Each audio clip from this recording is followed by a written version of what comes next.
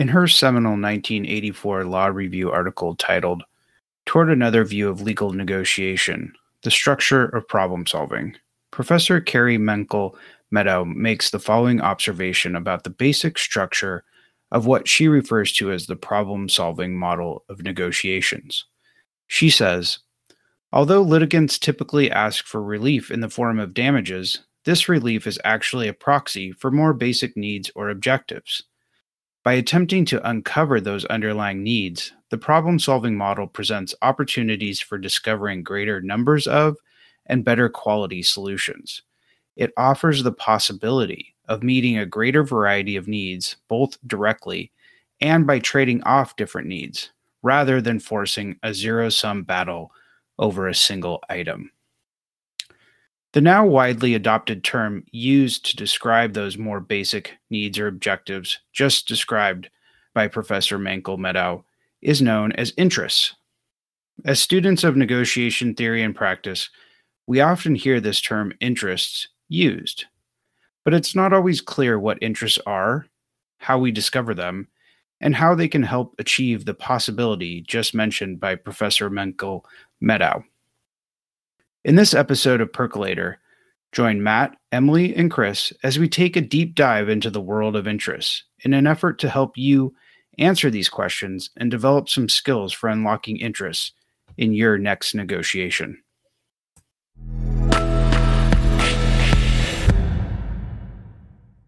Hi, Emily. Hi, Matt. How's it going? Great. How you doing today, Chris? Doing great. Good. Yeah. Cool. Let's get going. What are we talking about? Yeah, so I thought we would talk about interest today. And just to kind of set the scene for us a little bit here, at the Negotiation Project, we've been dabbling with a lot of different ideas and topics and ways of presenting that information. And a while back, we did this video on expanding the bargaining pie, thinking about ways to add value to your negotiation and your bargaining. And as part of that, we had an episode on the topic of interests. And as trainers and educators and folks who talk about this stuff a lot, we always bring up this term interest. And I think kind of intuitively people kind of know what it is and how to discover these things. But we thought it would be a good idea to kind of take a deep dive into the topic and just think about it amongst the three of us. So I guess I'd start with asking kind of what are interests? Can we define it, understand it better? And why is it so important to think about them? So I usually think about interest as, well, like a hope, a fear, a concern, a need, a desire. But I also think about it as like, what might keep you up at night? What are you worried about? And why you might support a solution or why you might oppose a solution. So not what the answer is or what your proposal is, but why this would be a good one or why this might be a bad one to meet the needs. Because I think if you think about it that way, you can often figure out what interests might be. How do you guys talk about interest? How do you define it? Yeah, I think it's a similar approach. And, it comes up, and I think, Chris, you're right. I think it is on some level intuitive, but I think it's also somewhat challenging in some ways to kind of figure out what interests are, because it is really hard to kind of necessarily, interests are fairly intangible items.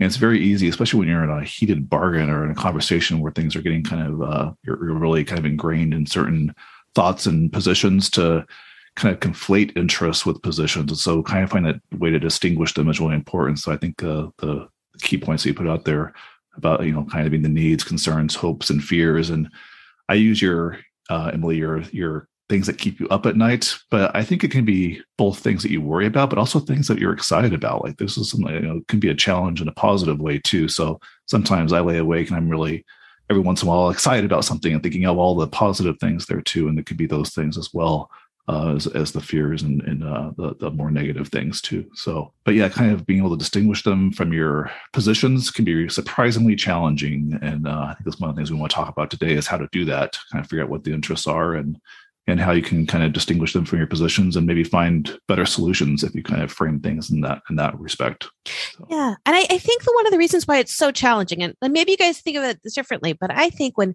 human beings see a problem, their brain will go and think, okay, here's a solution, right? I got a problem. I got an answer. And that is sort of how we normally speak and talk. And we don't normally slow down and think about how did I get from point A to point B? But the how did you get from point A to point B and what factors are you thinking of are really important to understand why that point B solution is where you jump to or where you're holding on to or where you think might be a good idea. And interest is a way to kind of explore that path that you went on from the problem to the solution that jumped into your brain. Because not everybody's going to have, I mean, if everybody in a bargaining table jumps from point A to point B and you're all there, that's great. You don't need to talk about the interest. It's clear where you should go. But so often people have different answers of what the answer should be. So understanding that path is really important. It's just not how we normally think or process or say out loud. And instead, people will say things like, I have an interest in, and then say their solution. And that doesn't make it an interest.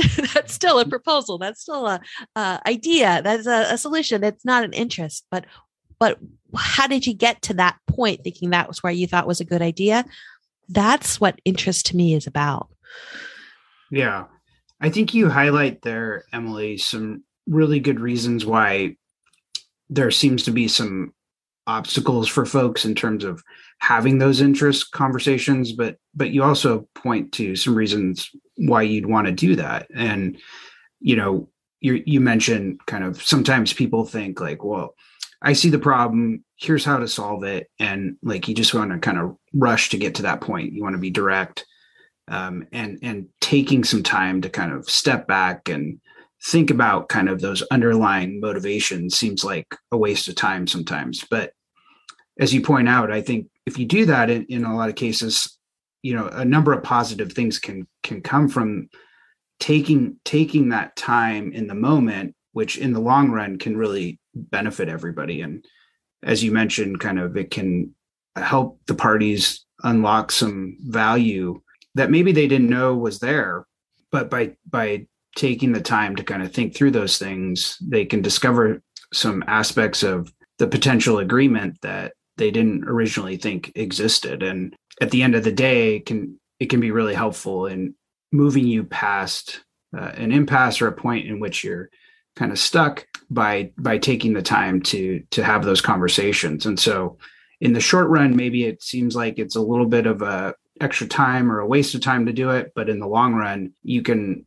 save a lot of time and in the process actually create a more kind of durable agreement and one that benefits everybody. Yeah. It strikes me this might be a good time to have an example of like what I was thinking maybe like, how do we schedule vacation time? I often see that as a bargaining table conversation, right?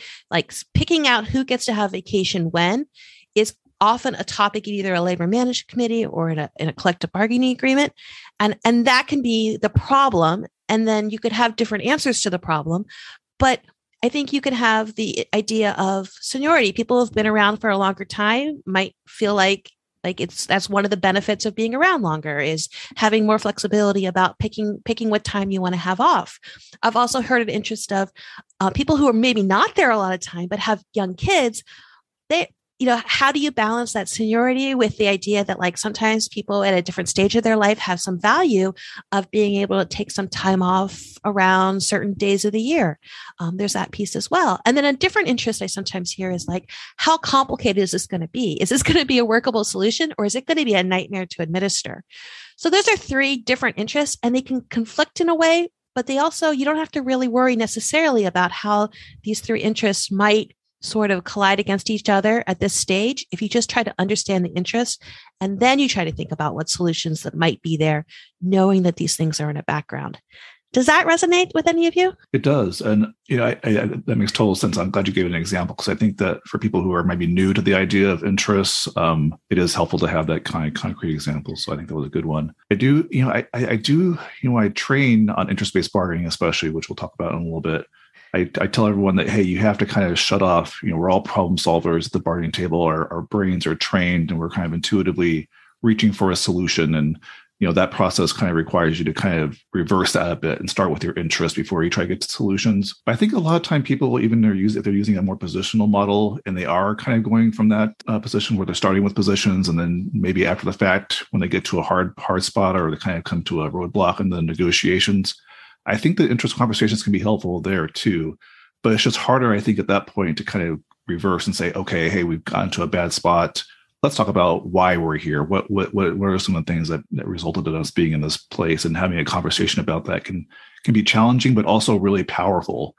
Like for an example, I had a mediation where we got to a really hard part on an issue, and we came together, and I think it was a sidebar where it was just the leads and me. And one of the leads said to the other side, it's like, you know what? Let's take a break. We've kind of passed back and forth the same positions on this issue a few times, maybe little tweaks here. We're all kind of assuming why it's important, but let's just take a pause. And we're going to tell you that, the specifics of our proposal are less important than these 5 interests. And they did a really good job of saying the position, let's put that to the side.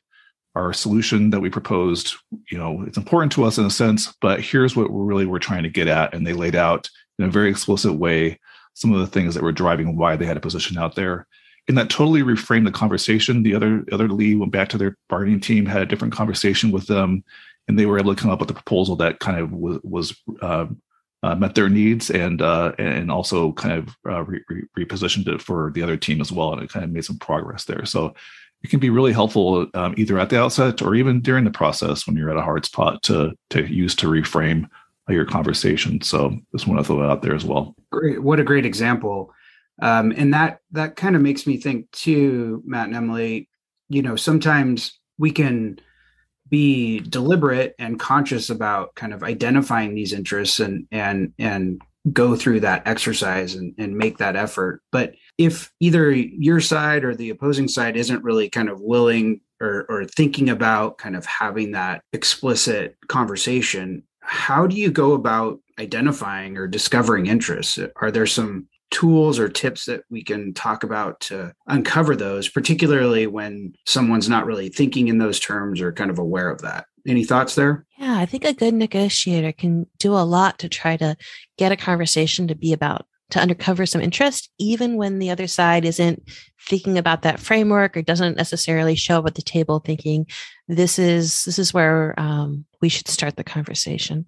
And I think it's a lot about asking questions in a way that can dig deeper and show that you're curious to understand, and like sincerely curious. No, you're not like cross-examination questions, not like putting them on the spot questions, but questions that invite the other side to explore and tell you more about what's going on and why these proposals that they're making are what they're making.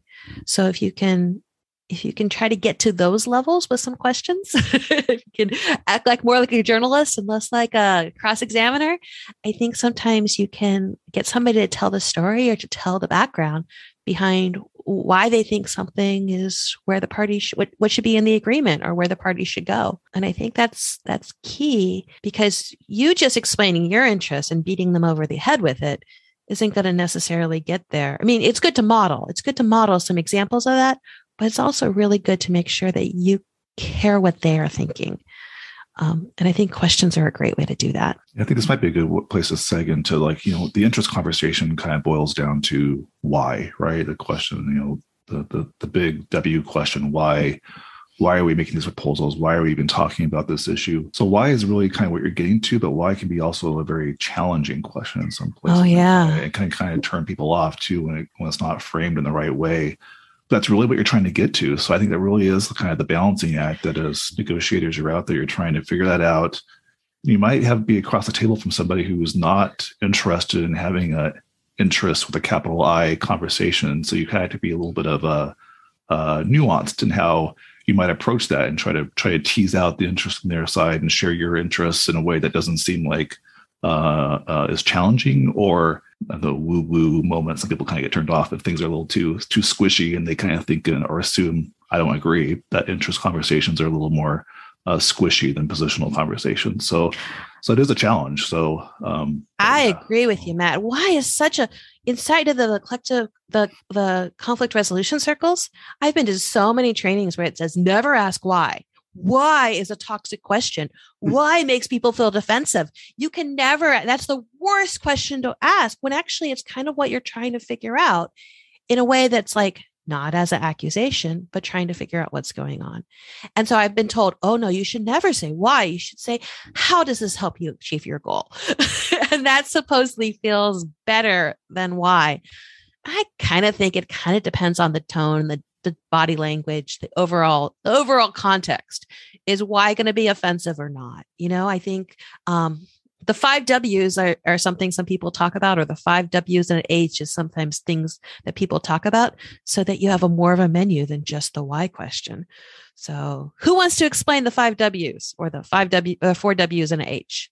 Yeah, well, those are our who, what, where, when, why, and how type questions, which are really important, I think, in terms of kind of sussing out from the other side, what's really motivating here. You hear what's the underlying concern? Where are you really trying to get?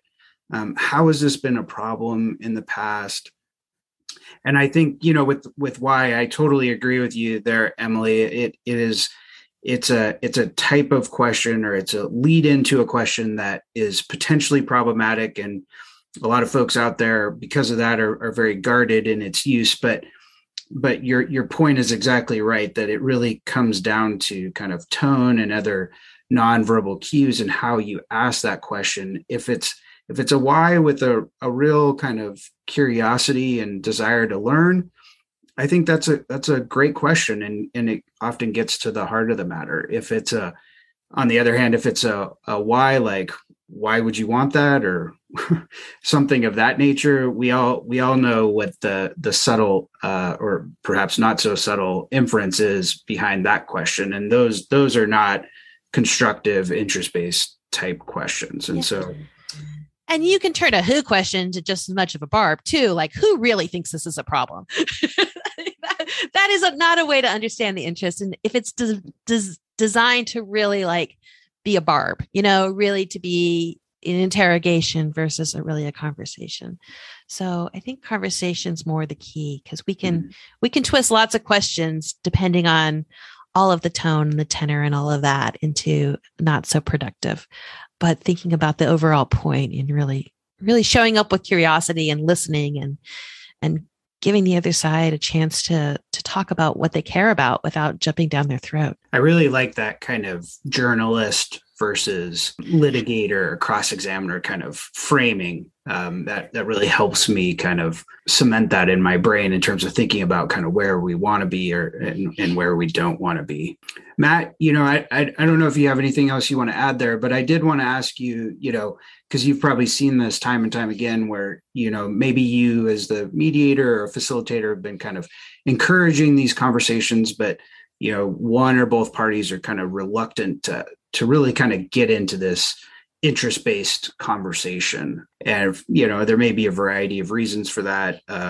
But is there a way to kind of do this without kind of putting your, flag in the ground and saying, we're having an interest-based conversation? Can you still engage in some of these tactics without kind of declaring as much? Yeah, definitely. In fact, I think that whether or not you're consciously doing that, you're probably subconsciously doing it anyway. So I think that you can only benefit by kind of thinking about it in a little more proactive way and realizing that even if you aren't explicitly having that capital I interest conversations, both parties are either know the other side well enough that they can kind of guess what the interests are behind positions, or worse, less positively, you might be inferring or making negative inferences about because you're in a tough negotiation about what the interests are, why the other side is making a proposal that they're making. So I think that when you get into those positions, it's really hard to go in there and say, hey, we're going to have an interest conversation about this issue, right? At that point, it's kind of, that's just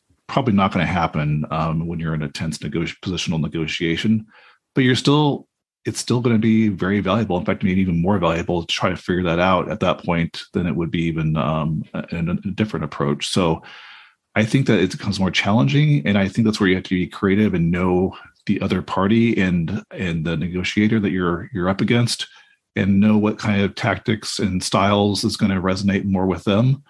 Is it going to be, are we going to have a joint session? Are we going to have a sidebar, or are we just kind of get together and have a conversation side by side to kind of reframe things and try to get a little more sense of where people are regarding their positions, their interests behind their positions? I don't know. There's not really I haven't found a one size fits all type of approach to have that conversation. Although I will say that going in there at that point when things are hot and saying, oh, we're going to have an interest conversation, is probably going to turn somebody off in those rooms, because they may be not in the position where they want to have that conversation or feel like they want to have that conversation. Some people may have had a bad experience with the interest-based bargaining process in the previous past, and so if they hear the word interest, that might maybe kind of trigger that kind of response. So it really does require creativity in how you approach that. So I'm curious if either of you have any specific, more tangible things. I don't think that's really super specific, but I think it just really requires a lot of thought into how you approach that. Yeah, as you were talking, it reminded me of some mediations I've had where the parties wanted to have some time. We're in mediation. We were mostly doing shuttle, but we reached some point where they decided they needed to have some face-to-face and they needed to ask each other questions. And they really, really were struggling from turning it into like really asking questions to get information to like just whapping each other over the head, right? And so like we talked about it and we knew that like questions that just whapped each other over the head weren't going to help us at that point. But there was so much tension and there was so much frustration that it was really hard not to do that. And I have a couple memories of as a mediator where I very specifically and consciously and told the parties, all right, if we're going to do this, instead of having like both sides sitting at tables facing each other, like a face-off, the room is in a square. So yeah, one side can sit on one side and the other side's going to sit on the other side, but I'm literally going to sit in the middle of the square. And it was sort of my job as the mediator in those circumstances to try to like, I kind of thought of it as like, there's some slings and arrows that are going back and forth. And if I can try to like blunt them by having the speaker look at me rather than stare down the other side when they were asking the questions, or creating some body language so that and some pauses so that people could really listen to the questions and not just react, that might be a way to sort of diffuse the fact that we needed to have a chance to ask them direct questions, but actually asking direct questions across the table wasn't getting us anywhere. So we had to change it up. So I don't have an easy solution to that, but I think negotiators might want to pay more attention or pay some attention to the overall dynamics of the room and not just to like what is being said, but also think about how is it being said, or how might the conversation go that the other side actually might be able to hear the question and be able to respond to the question and not just push back against a question, which is difficult and hard to give a recipe for. But sometimes thinking about that bigger picture of, are these questions actually going to be able to be heard, is a way to think about how do we have a good interest conversation when we don't want to sit around and say, let's have an interest conversation. Some great examples from both of you there. I really appreciate those and will think about using them myself. And I think, just to kind of wrap up here, the last thing I wanted to say on that point is just, my students often ask when we talk about these concepts, like, what do I do when the other side's just being really positional and, we're kind of stuck in that back and forth of, exchanging proposals. And I always remind people, you can't control kind of what the other side's doing or how they're approaching things, but you can control your responses to those situations. And just because, the other side is being, really positional and just wants to talk in the context of specific proposals, that doesn't mean that you have to respond in kind. And you can come back to those proposals with some questions about, explain to me kind of why this piece is important to you, or what are you trying to